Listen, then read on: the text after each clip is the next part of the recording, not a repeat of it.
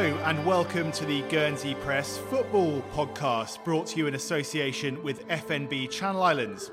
As the name suggests, this is a show all about island football, which will be dropping into your podcast feed each Monday for the rest of the season, alongside our Thursday shows. After an 8-week break, the FNB Premier League title race is primed to burst back into life, with 3 sides in contention at the top. We'll preview the return of domestic football and pick out our players to watch over the next few weeks. And almost 2 years on from the last Marathi Vars final, we'll reflect on where we are with interinsular football. Just when will we see the Channel Islands' biggest games played again? I'm Tony Kerr. With me today, I've got Guernsey Press sports editor Rob Battiste. Hello. And I'm delighted to say we've got Guernsey Island men's manager Chris Tardif here too. Great to have you here, Chris. How have the last few weeks of lockdown been for you? Strangely busy and actually quite good. It's been nice to sort of step back from the madness of normal life and appreciate what the island has to give and what you can actually get from the island and what it's nice to actually spend some time with your family again. Actually, normal life is good to be back into. I love a routine as well, but it's now trying to find a nice little balance between the two sort of regimes. And straight back to the hairdressers this morning, looking sharp. Well, especially for you. Like to look good for the radio. Well, there's only one place to start today, though, and that is with the news that Alex Scott has been called up to the England under-18 squad for the first time. The former St Martin's and Guernsey FC midfielder will head to the home of English football, St George's Park, in a few days as the Young Lions prepare to take on Wales in Cardiff on the 29th of March. An incredible moment, of course, for Alex and for Guernsey football. Chris, what was your reaction to this news? I think it's fantastic. Hats off to Alex. What an achievement for him. I appreciate how tough that is for him. What a journey he's been on already to get to this point. And I just wish him every success for the future. He's obviously got a very strong head on his shoulders. He's got a great family network around him that obviously understand football, understand the game, and will help him and support him through that. And I honestly am really proud to be a Guernseyman, to see Alex doing so well, to see Maya doing so well for her as well. And it's great to see that such a small island can still produce such great players. And the future's bright for him, absolutely. And I wish him every success going forward. And you mentioned the journey that he's been on. Obviously, you had your own professional journey. How impressed are you with the way he's handled that, and particularly to go away at the start of last year and come through a pandemic? I mean, it's already a difficult transition to make, but let alone with that backdrop. Look, it's very tough. Coming from Guernsey, you're so, as I sort of said about lockdown before, you're so isolated. It's so easy to live here and it's so comfortable, and that for me is probably the biggest step. There's been so many good footballers in Guernsey, which far outweighs sort of the size of our island. But that's the hardest bit, that transition to go to a training ground every day, to see another 50 people that actually want to take your place, or as good as you, or potentially as good as you, and you have to fight for your position, not just to be in the team, but to be in football in general. And for someone of his age to have done it and done it the way he has, fair play to him. Brilliant. And Rob, you've obviously seen a lot of local football over the years. Just put it into context for us, though. How significant is it for the island to have a player be selected for an England under-18 squad? Very significant, of course, because there's been a strong feeling for quite a while now that the days of Guernsey producing professional footballers at the top end were long gone. Obviously, the way English football set up changed at academy level a few years back, where they grow kids at a ridiculously early age, and that sort of precluded. The thought was that probably preclude Guernsey boys from actually making it. But fair play to Alex, he sort of bucked that trend and obviously caught the eye. When I haven't seen him too much, to be honest, in the last couple of years before he got into the GFC side. And he was clearly a talented player. But when you saw him play in, like, say, the Schoolboy Marathi, or was it the under-16s a couple of years ago, he was obviously talented, but was he head and shoulders above other players? I can seem to remember going back a long while, seeing Chris Jones play in the Schoolboy Marathi, for example, And quite clearly, he was head and shoulders and a lot more above everybody else on that pitch. And within days, was signed on for Spurs. Scott, good player. But obviously, Bristol City saw something which I didn't, and perhaps others didn't either. So very exciting. I know you've been speaking to his dad. Are we expecting to see him get on the pitch in that match against Wales? Well, his father seems to be quite confident he'll get some sort of time on the pitch, but you see there's a squad of 24 players. It's still a big ask. You look at that squad, there's representation from all the major clubs, Chelsea's, Manchester United's, Manchester City's, etc., etc. One of the forward players is the lad Shawtyre from Man United, who's already played in their first team. So that's what he's up against. Incredible stuff. Chris, I'm sure you would have loved to be able to call on Alex in a Guernsey shirt, before he was whisked off to this kind of setup. Was he someone you were keeping tabs on even as a 16-year-old? Yeah, absolutely. I watched him play quite a few times for GFC, and I respect Kevin Gilligan immensely as well in terms of his judgment of players and characters. And for me, Kevin, the way Kevin spoke about him and going to watch him, you could just see there was little moments within his game that really stood out. And I think if you've been in and around football, and especially sort of at a high level, you see those little things a lot clearer. And it was so obvious that it was a natural ability for him, and his work ethic will get him up as far as he wants to go. It was quite clear to see that he had a hunger and a desire to be a professional footballer, and that's a big thing. There's a lot of talent, but you have to be talented, but you also have to be almost selfish in a way to want to really get somewhere for yourself in a professional career. And it's tough. It is really tough, and he's going to have moments within his career that come really easy. He's going to have some really tough moments within his career, but having a grounding and having the right people around him, I honestly think he'll do extremely well for himself. And Rob mentioned, and something that Tony Vance told me last week as well, that he didn't think those days of players in Guernsey, who weren't, whisked off to academy at a very young age, that the days of Guernsey producing players to reach this level were probably behind us. That Matt Le Tissier, is sort of fading into the memory a bit, isn't it?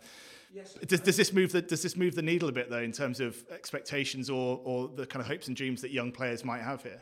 I think it opens it back up to people to understand that if you're really hungry for something and you really want to prove something to yourself and prove something to other people, and you have a desire to go to the next level, you honestly can. And the world is becoming a smaller place in terms of what people can see on social media, what people come and watch, and the travelling and the GFC going away. There's big opportunities for any player over here, and if they really want to push themselves and make it, you will. Well, I'm sure we're going to be talking much more about Alex Scott over the coming weeks, months and years. We wish him all the best for his first England camp, and can't wait to watch the game and see how he gets on. Now, though, we're going to be looking at domestic matters and a three-way Premier League title race. Now, it is an exciting week, isn't it? Well, an exciting day. Normality has returned to Guernsey and football is back too. Things kick off again with the semi-finals of the Jeremy Cup. St Martin's face Sylvans in the first of them on Tuesday night at Northfield before North take on Rovers on Wednesday at Blanche-Pierre Lane. Three of those sides, Saints, Sylvans and Rovers, will have their eyes firmly on the Prio title race too, and there's a big game to look forward to straight away in the league with Rovers facing Sylvans at Portsmouth on Saturday. We'll take a look at all three sides in a moment and hear from their coaches. First though, Rob, just set the scene for us. How does it look at the top of the table? Well, Rovers have got a decent lead of 6 points ahead of Sylvans, with one more game played. But lurking back in third place are Saints, who've got 4 games in hand on Rovers and are 9 points behind at the moment. Who would win it? I'm slightly edging towards Rovers only because of the fact they've got greater goal power and more options, attacking options in their side. Saints, very, very hard to beat, but they need to start scoring a few more goals. You look at their top goal scorer is Dom Hyun with 6 which is well behind the Sam Murrays, the Carl Smiths, Carlos Canyas of this world. Saints are going to find a few more goals from somewhere, but I wouldn't rule it out. They're going to be very hard to beat. And Chris, of course, we haven't seen any football for a few weeks now. Going back to when the season was in full swing, what have you made of the competition so far? I think it's great. It's really brought local football back to life again in terms of the competitiveness. It's great to see a complete mix of sort of the older player and the younger players coming through. You've got a new generation coming through into Prio football. And it makes it a really exciting last couple of months of the season. And I can't wait. I've pretty much told my wife she won't see me for 2 months now. And there's so many games coming up. But I'm really looking forward to it as a neutral and to see some great talent out there. And where do you assess the level of the competition so far in terms of quality and competitiveness? Is it as good as it's been in recent years? Yeah, I think it's difficult when you've been in it and then you step away. You never quite can judge in terms of when you were playing, if it's the same standard or lower. But there's been some really good football played, and I like there's different styles of football being played from different coaches, and it's clear to see coaches who've actually had time with players and their team and are working to a way they want to play. For example, look at Sylvans. I think they play some really good football, and you can see Digger's had that time on the training ground, and the players are obviously really responsive to him. Well, let's have a look at the three at the top then in a bit more detail, starting with St Martin's. As you say, Rob, they sit third, 9 points behind the leaders Rovers, but with 4 games in hand. Here's what their head coach, Leon Meakin, told Guernsey Press Sport.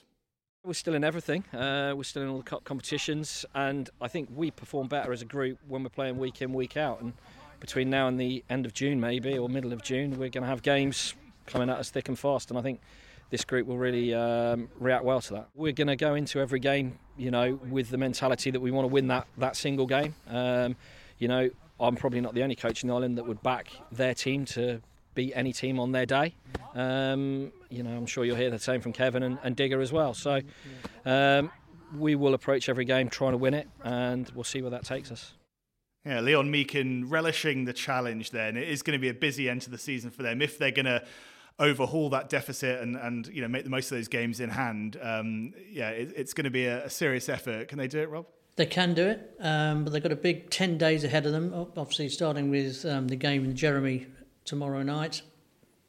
But this weekend they're playing North, and that won't be easy. North have not been at their best this season, but they still remain a very, very decent side. And if they've got a few players back, people like Scott Bogor to bolster their midfield and help the likes of Sam Murray and Joe Alvarez in the forward line, I think there's a potential of a shock there. As I say, Saints don't score a lot of goals. So if North can get a goal up, for example, they'll take some beating. And then, of course, they're away at Rovers the following weekend. That could go either way. They've had some tight games already with them. They beat Rovers at St Martin's early season. Quite fortunately, actually, I thought Rovers played really well that evening and deserved something. And last time they went to Portsmouth, it ended up with a 3-2 win for Rovers, which was somewhat lucky, to be honest. That game could have gone either way, and in fact, Saints didn't know how they lost it, really. But so Saints are fully capable of winning it, but they've got to start scoring goals. Quite a lot was made ahead of the season, given the fact that Guernsey FC haven't been in action this year, of the players kind of moving back into Prio football. Jamie Dodd has obviously played his part at Saints this year. How well do you think they've managed that, not transition, but that kind of extra impetus of island talent? And how do you rate this St Martin's side, Chris? I think the guys coming back in have increased almost that professionalism of the squad, and the older heads will allow sort of the younger people coming in or the less experienced players coming in just that little bit of calmness when they need it. And that's why I think you definitely can't write off Saints at the moment, because they have that experience, they have that knowledge of how to sort of get over the finishing line, if you like. And it does mean a lot at this time of the season, but sprinkled in with some really good young talent as well. Okay, some of the older Saints guys won't quite have the legs that they used to have, but they don't need it. What they make up for with a lack of pace or lack of fitness is that experience and that knowledge, and they can really game extremely well. So, yeah, like Rob says, okay, they may not put 2, 3, 4 goals in every game, but they're well drilled, they know exactly what they're doing, and if an individual comes in, they know exactly what they have to do within that position, and they will be a force to be reckoned with. I agree that professionalism really holds them instead, really. I think it's a big plus point in their favour, and I think if they come through the next 2 weekends against North and Rovers and get maximum points, well, they're firmly the side to beat then. Well, that's St Martin's then. Let's move on to Sylvans now. They're 6 points behind Rovers, as we say, with 1 game in hand. Still very much outsiders, though, according to Martin Dugarry. I still consider ourselves outsiders. I really do. St Martin's are just waiting to pounce. They're a good side, good experienced side, some really good players. Rovers have got some really good players. They're hard teams to beat, and we've had some really good games against them. Obviously we've had a bit of luck in them. We need to carry that on. But yeah, it's just amazing being up there. Outsiders maybe, but Sylvans will surely have a massive say in where this title ends up, Rob. Have they got enough, though, to be crowned champions for the first time in 21 years, do you think? They may do. How's that fence feeling? I'm sitting in the fence there, aren't I? But no, they've done fantastically well. When you think at the start of the season, they lost a couple of early games, and the expectations were pretty low. Since then, they've gone unbeaten in 14. They really do look very, very good. But they are very reliant on Kyle Smith putting the ball in the net. And if Kyle doesn't perform or if he's injured, they may well struggle. They've managed to get goals from other sources. People like Simon Arnold, young Simon Arnold, has been one of the best juniors to come through this season, has contributed a few. And Ewan Melrose has come back to form after his stint in the Bahamas and or Bermuda, wherever it was, and he's made a big difference. The work rate's there, the organisation's there, the spirit's there. Have they got that experience to get over the finish line? I'm not quite so sure, but they've made a fantastic effort already. So fair play to them. They've really turned it around. And there were quite a few changes in the off-season, personnel-wise. Chris, have you been surprised by how they've come together again? Yes and no. In terms of, Digger's obviously saying exactly the right things in terms of taking any pressure away from the players. He's right. What they've achieved to this point is fantastic. And I know deep down him and his players will want to try and win the league. Absolutely, 100%. But what he's done is he's created that vibe back around the club, a way of playing and something that players want to buy into. It's really evident to see when you watch them play. And I think he's done an amazing job up there. And they are building something potentially quite special for the future. Is it too early this season? Well, we talk about experience, but you only get experience by going through these situations, and what's to stop them winning it? Absolutely. They've got as good a chance as anybody else. They've got some great players, and I do like the way they try and play football. Yeah, what stands out about their play and particularly some of the young players that are sort of making a name for themselves at Premier level this season? Well, I think it's the way they try and play the right way in terms of everyone seems to be pretty comfortable on the football. They can change styles. I've seen them do it in a game before where they've mixed up the way they're trying to play. And I think you can see that everyone's brought into it. There's no one sort of within that squad who doesn't agree with what Digger's saying or doesn't really want to be there, which you can see in some of the other teams. But they just want to play football, and they want to play it with a smile on their face, and they want to do it with energy and enthusiasm, and it just shows on the football pitch. And clearly St Martin's took the title a couple of years ago. Rovers have won a couple as well in recent years. How big would it be for that club at Sylvans to land a title this year, Rob? Absolutely huge, and it would be really unexpected. What Digger's managed to do this season, which is most impressive, is improve so many players. Right across the board. Young Oscar Leadbeater has been terrific at the back. Miles Hardill has stepped up a level. Jacob Fallais has become a much, much better player this year. Playing in the centre defence, he really has stepped up a level. Seb Smead, after a few injury problems early in the season, has really driven things through midfield. But everyone in the team, Miles Hardill, James Ravenscroft, he's signing from Rovers, has come on a bomb since he's gone on St Peters. He's been transformed into a wing-back. It's getting the best out of him. Right across the team, they've been playing really well, good football. And it would be a surprise that they did nick the title, but you can't rule it out. I think Rob makes an extremely good point there in terms of it's clear to see that every player has improved under Digger. Whatever that sort of magic dust he's got at the moment, fair play to him. And as a coach, that's all you really want to do. You want to be able to see an improvement on every single player, be it 2%, be it 20%, whatever you can get out of them. But that your role as a coach is to get the best and the maximum out of every single player, every game they play. And of course, we mustn't forget the influence of Mike Garnett in that as well. Mike has been at St Peters now for a season and a bit, and seems to work very, very well with Digger.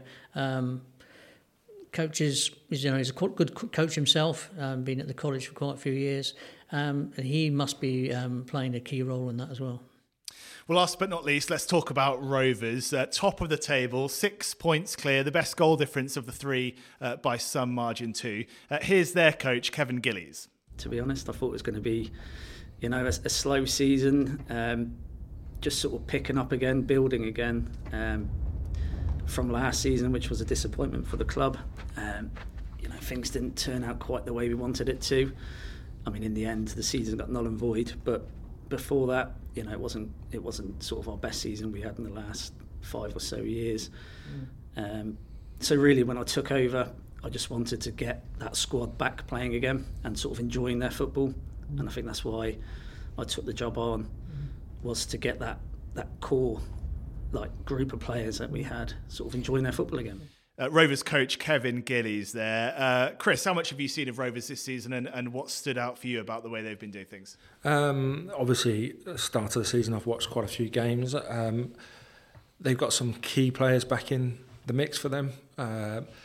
They're very fluid, I think, for me, is pretty much sums them up in terms of they have a format of playing, but they rely quite heavily on sort of that front 3, 4, whatever, however they play it in the end, and they need key personnel to perform on the day, and more often than not they actually do. And people like Tom Strawbridge back in there in defence, and just sort of a bit of solidity in there for them makes a big difference, and allows almost a platform for those.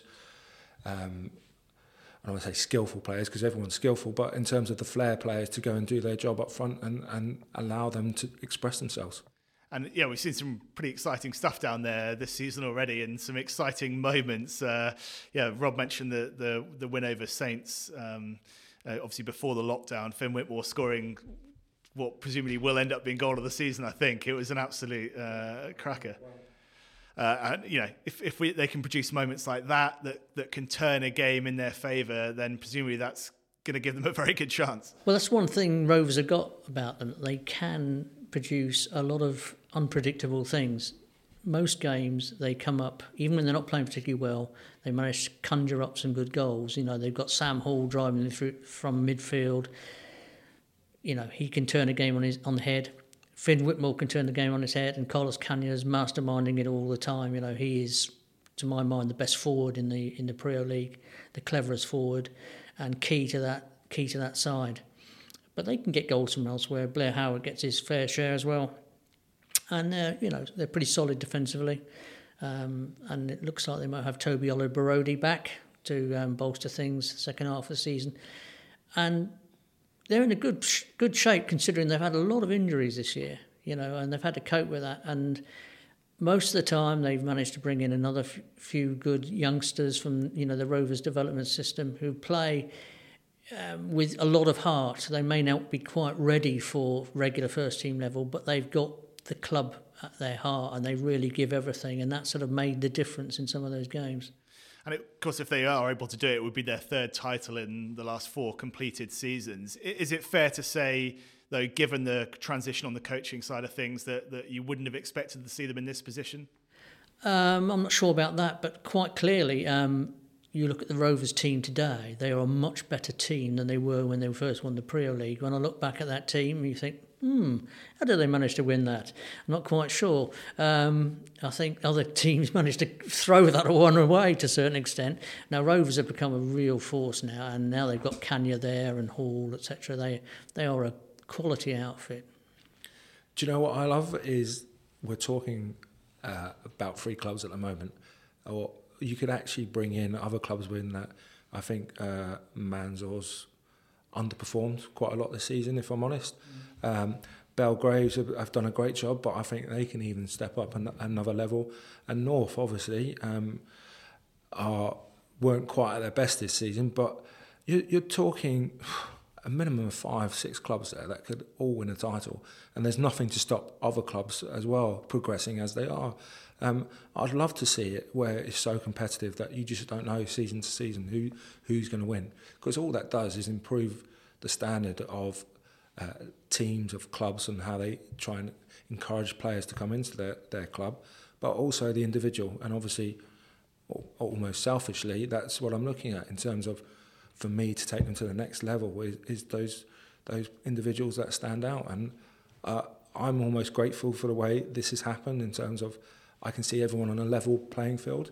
And yes, there's some players that may stand out at Priaulx level that when you take them up to the high level don't quite shine for whatever reason that may be. And there may be some at Priaulx level that you think an average player or whatever, but you can see something about them that you know when you take them to the next level that they can produce for you on the day.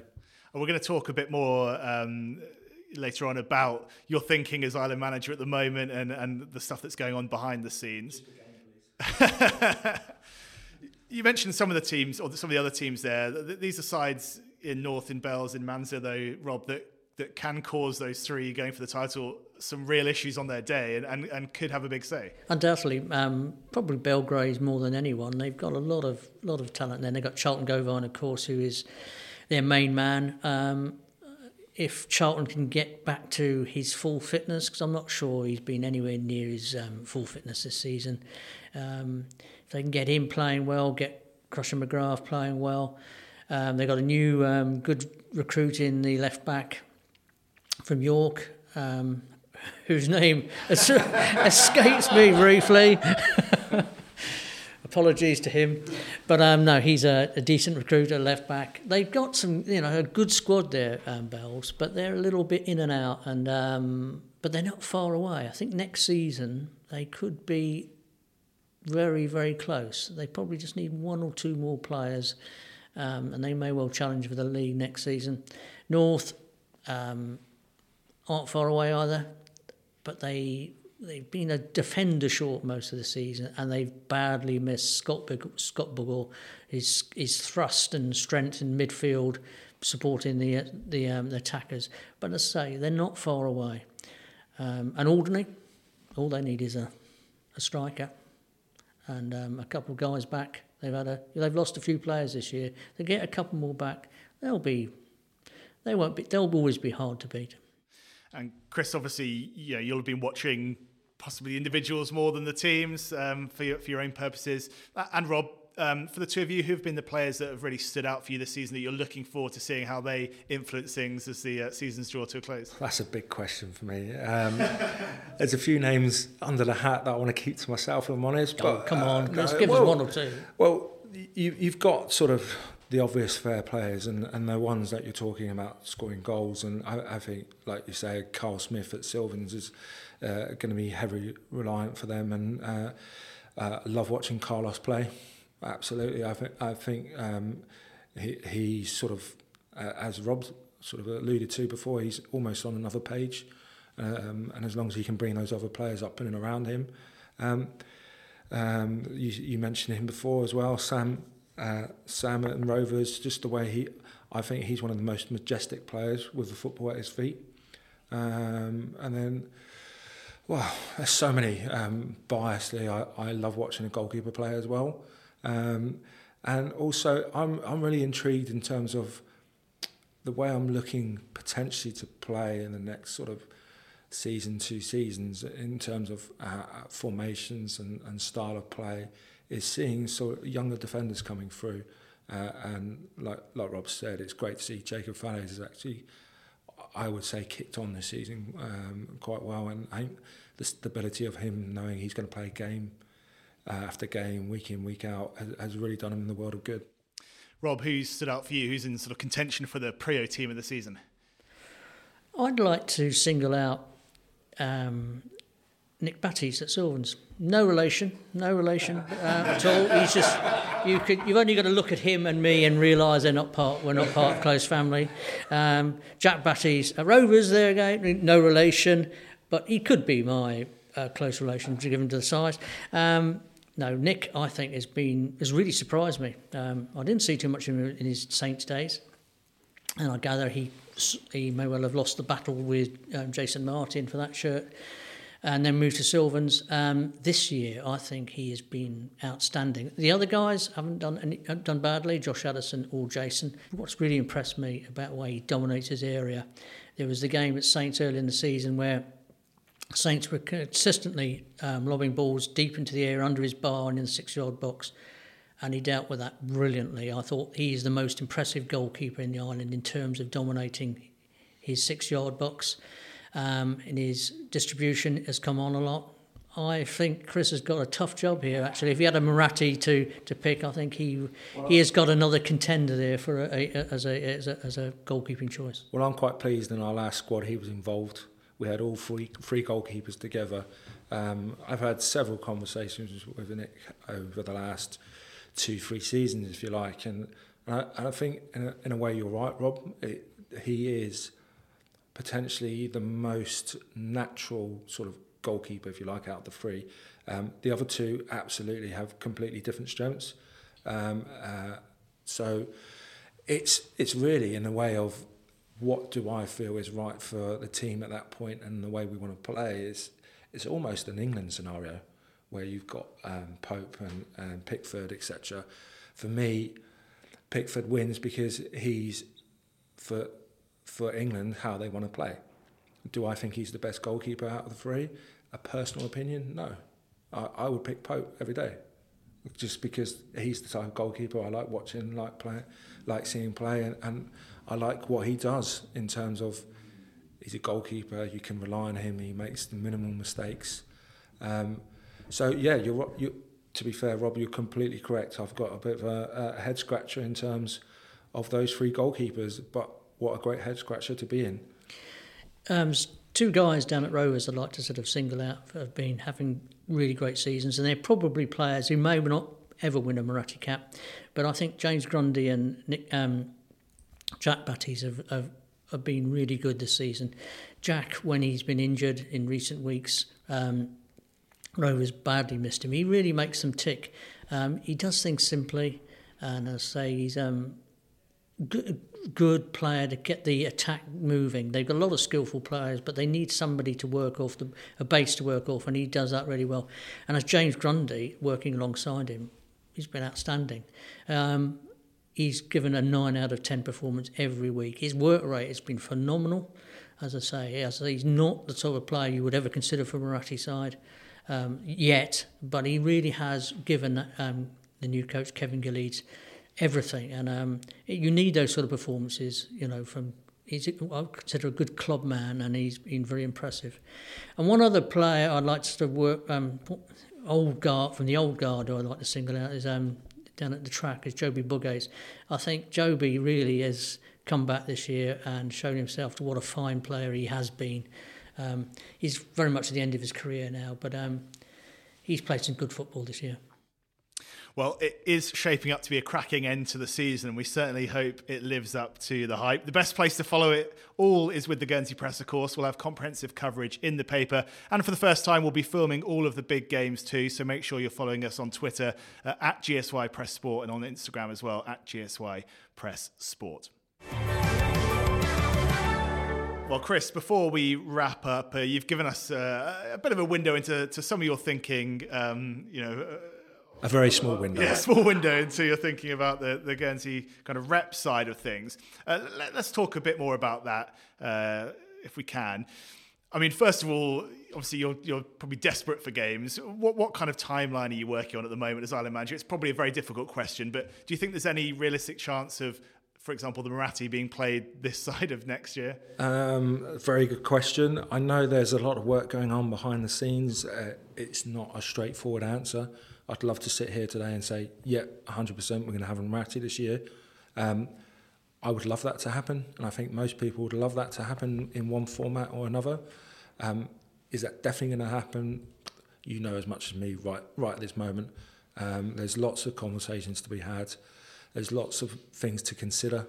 But am I hungry to have another game? Absolutely. It's been a very frustrating period for me. Not least to even get the guys together and train together properly. It's a tough task in terms of everyone thinks it's a nice easy job and you just pick a team and it happens. But for me, I have a desire to play in a certain way which I think would suit the players we have available at the moment, and a way to win that one-off game, if you like, or the 2 games every other season. And it's just getting time with those players together and sort of put my ethos across. And I enjoy the coaching a lot more than I thought I would do in the first instance. If I'm honest, I sort of came in as a manager with a group of coaches around me, and I wanted to work it that way. But I've now realised to get exactly what I want across to the players, I need to work with them on a more regular basis on the training ground, and I really enjoy that part. But I also enjoy the other side of it and the understanding that it's not a season. Like we were talking before about how Diggers created another 10 to 15% on most players. I don't have the time frame for that. I have half a dozen training sessions with the guys if I'm lucky. So it's more a psychological advantage I'd like to try and give them, or an understanding how we want to play and scenarios. And so it is a difficult task. I'm desperate to get back into it. I'm desperate to be in and around the guys again. Football's been my life, and not to be involved, or at least not to be able to watch a football match live, has been tough. I won't lie, and I've realised almost more in this second sort of phase of lockdown how much I miss that, and how much that means to me, and how much that has been part of my life. I want it to continue to be part of my life. Chris, I'd like to ask one thing about the Muratti. I mean, I think there's a little chance of one happening this side of summer, but there's talk of a potential game in September, early October, particularly from the Jersey end. How would you feel about that? Because that does pose extra problems with, by then, Guernsey FC and Jersey Bowls being up and running again. You're going to have probably even less time to work with players then. Yes, it's almost going to be a part of pick a squad, get them out, put them in a kit, and away you go. That's going to be difficult. It would be difficult, and to have it at that time of the year is a strain on pretty much everyone in terms of local teams trying to get started in the league. I would want to train with the guys at least once a week. So you're taking them away from their club sides when the clubs are just desperate to start building again for the new season. GFC obviously will have their fixtures. So when are we going to fit a game in? Jersey Bulls are exactly the same scenario. So and Muratti at that time of the season, look, I'm desperate to play a game and I'm desperate to go and beat Jersey. But it's got to be at the right time and the right for everyone. And that's considering players, clubs, local teams, GFC, Jersey Bulls. So you wouldn't be keen on a game at that time? I'm keen on a game in 10 minutes, if I'm honest. I'm desperate for a game of football and desperate to be back involved and around the guys and go and win something. But what I'm trying to say is there's lots to consider. It's not just me saying let's go and play a game this time. We have to be understanding of everyone's situations and scenarios. And of course, we've also seen the Island Games push back a couple of years to 2023. clearly that was a big part of your plans as Ireland men's manager. Absolutely. Does that give you that extra time to as you said before, to kind of to shape the direction that you want to take things in, or is it more of a frustration just simply because it's pushed those plans out the window almost? It's a frustration, but what it does mean is almost a different way of thinking in terms of there's going to be a new group of players coming through at that point. Let's be honest. If it happened this year, the squad would look very different to what it's going to look in 2 years' time. So my thinking, my plans are slightly different from Moratti to the Island Games, and it's now a scenario of, look, this year's great in terms of seeing younger players coming through and trying to consider the way we should be playing. I'm a big believer of playing a way in a formation or a style of football that suits the players we have available at a time, rather than to shoehorn players into a formation that I think works. Let's work with the players we've got and to their best abilities and work our way around those players, rather than putting someone in a position because that's the style I'd like to play, but actually we don't have those types of players. I mean, all things considered, how do you feel Guernsey football is progressing as a whole? Are we moving in the right direction? Absolutely. We're sort of starting to see the fruits of the labours that the guys, Tony, Steve Sharman, Fowl, and all the local coaches, because I know how tough that is for them to balance sort of work, family and football life. And so hats off to every single coach and manager out there for the amazing jobs they do. And it's not just what they do on the pitch, it's the administration. But in terms of Guernsey football, we don't have to look any further, do we? We've got two extremely bright young stars in the England setup with Maya and Alex. And what's not to be proud of as a Guernseyman to see that happen? And why can't that happen again in the future with lots more? We have a knack of producing some incredible talent for such a small place, such a small island. And those who have the want and the desire to push on, that they now understand again that it's tangible to them. They see their peers going, not just getting professional careers, but playing for England. What an incredible dream that is to try and follow. And there is talent over here, and if people really want it, it's the door's open for them, and they now understand they can go and get it. Are there any aspects of the way the game's run and the way people approach things in the island that you'd like to see change or develop over the next few years to bolster what we've got? Good question. I think you see a sort of levels of, I'll go back to it, almost professionalism again are really creeping back into the local game in terms of the way the guys look after themselves, not just during training but outside of training. A good point of that was, Rob, when you mentioned Joby Bougues. I know how hard he's worked away from football to get him back into the best shape he can to try and extend his career, and it proves a point. Look how well he is playing, and absolutely all credit to him. But I think you find, I guess it's almost life now, a new generation, people are more interested about what they look like on social media and going to the gym more, which is great, as long as they're doing the right things in the gym and not just sort of trying to look good in front of a mirror or on the beach. If they're focusing on football fitness, and if you have the drive, I go back to Maya. I remember watching her at weekends doing extra training by herself.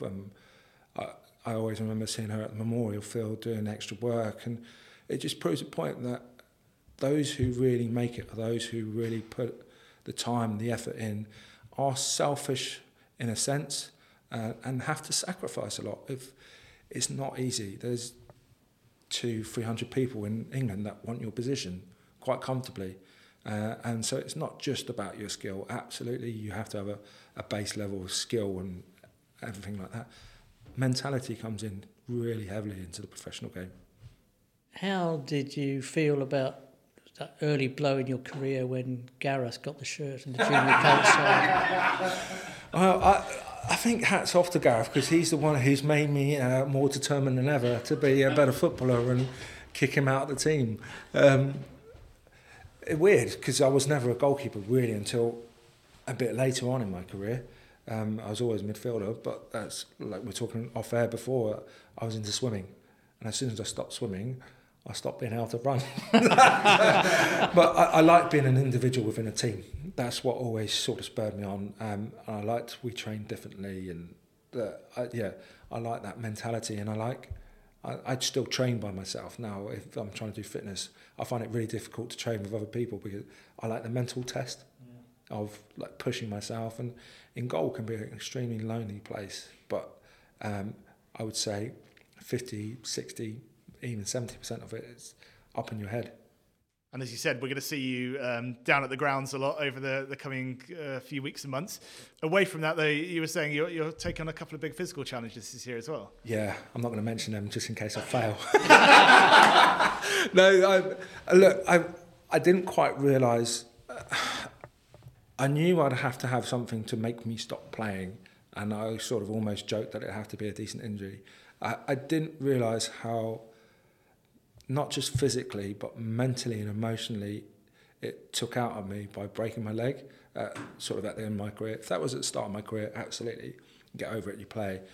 I didn't realise how much of a void I had in me, and I've found it really tough over the last few years to find something to drive me on again. And I know that one exercise really helps me, and setting myself goals really does. So I'm really grateful. My working life is going really, really well, and sort of immersing myself in that as well. But I have to set myself targets mentally and physically to keep pushing myself, and that's where I feel the best, most comfortable. And I understand the last few years in terms of my mental, physical state hasn't been 100% because I was sort of lost in a way, because it's such a big part of my life. Is pretty much all of my life, the way I've lived up to that point, it's been football, and it took a lot away from me, and now I realise how much I missed it and still miss it, but that's why I'm so keen to get back involved with the guys again, and I can't wait to be watching football. Fantastic. Well, we'll catch up with you again soon. Thanks so much for coming in, Chris. That's all for now for this first Guernsey Press Football podcast. We'll be back with more local football chat next Monday. We'll also be back with the Guernsey Press Sport podcast on Thursday, so keep an ear out for that. Guernsey Raiders co-chair Andrea Harris is our guest this week. As ever, please follow or subscribe to the shows wherever you get your podcasts, and rate and review them on there too. That's the best way to support what we're doing. Thank you for listening, and we'll see you next time.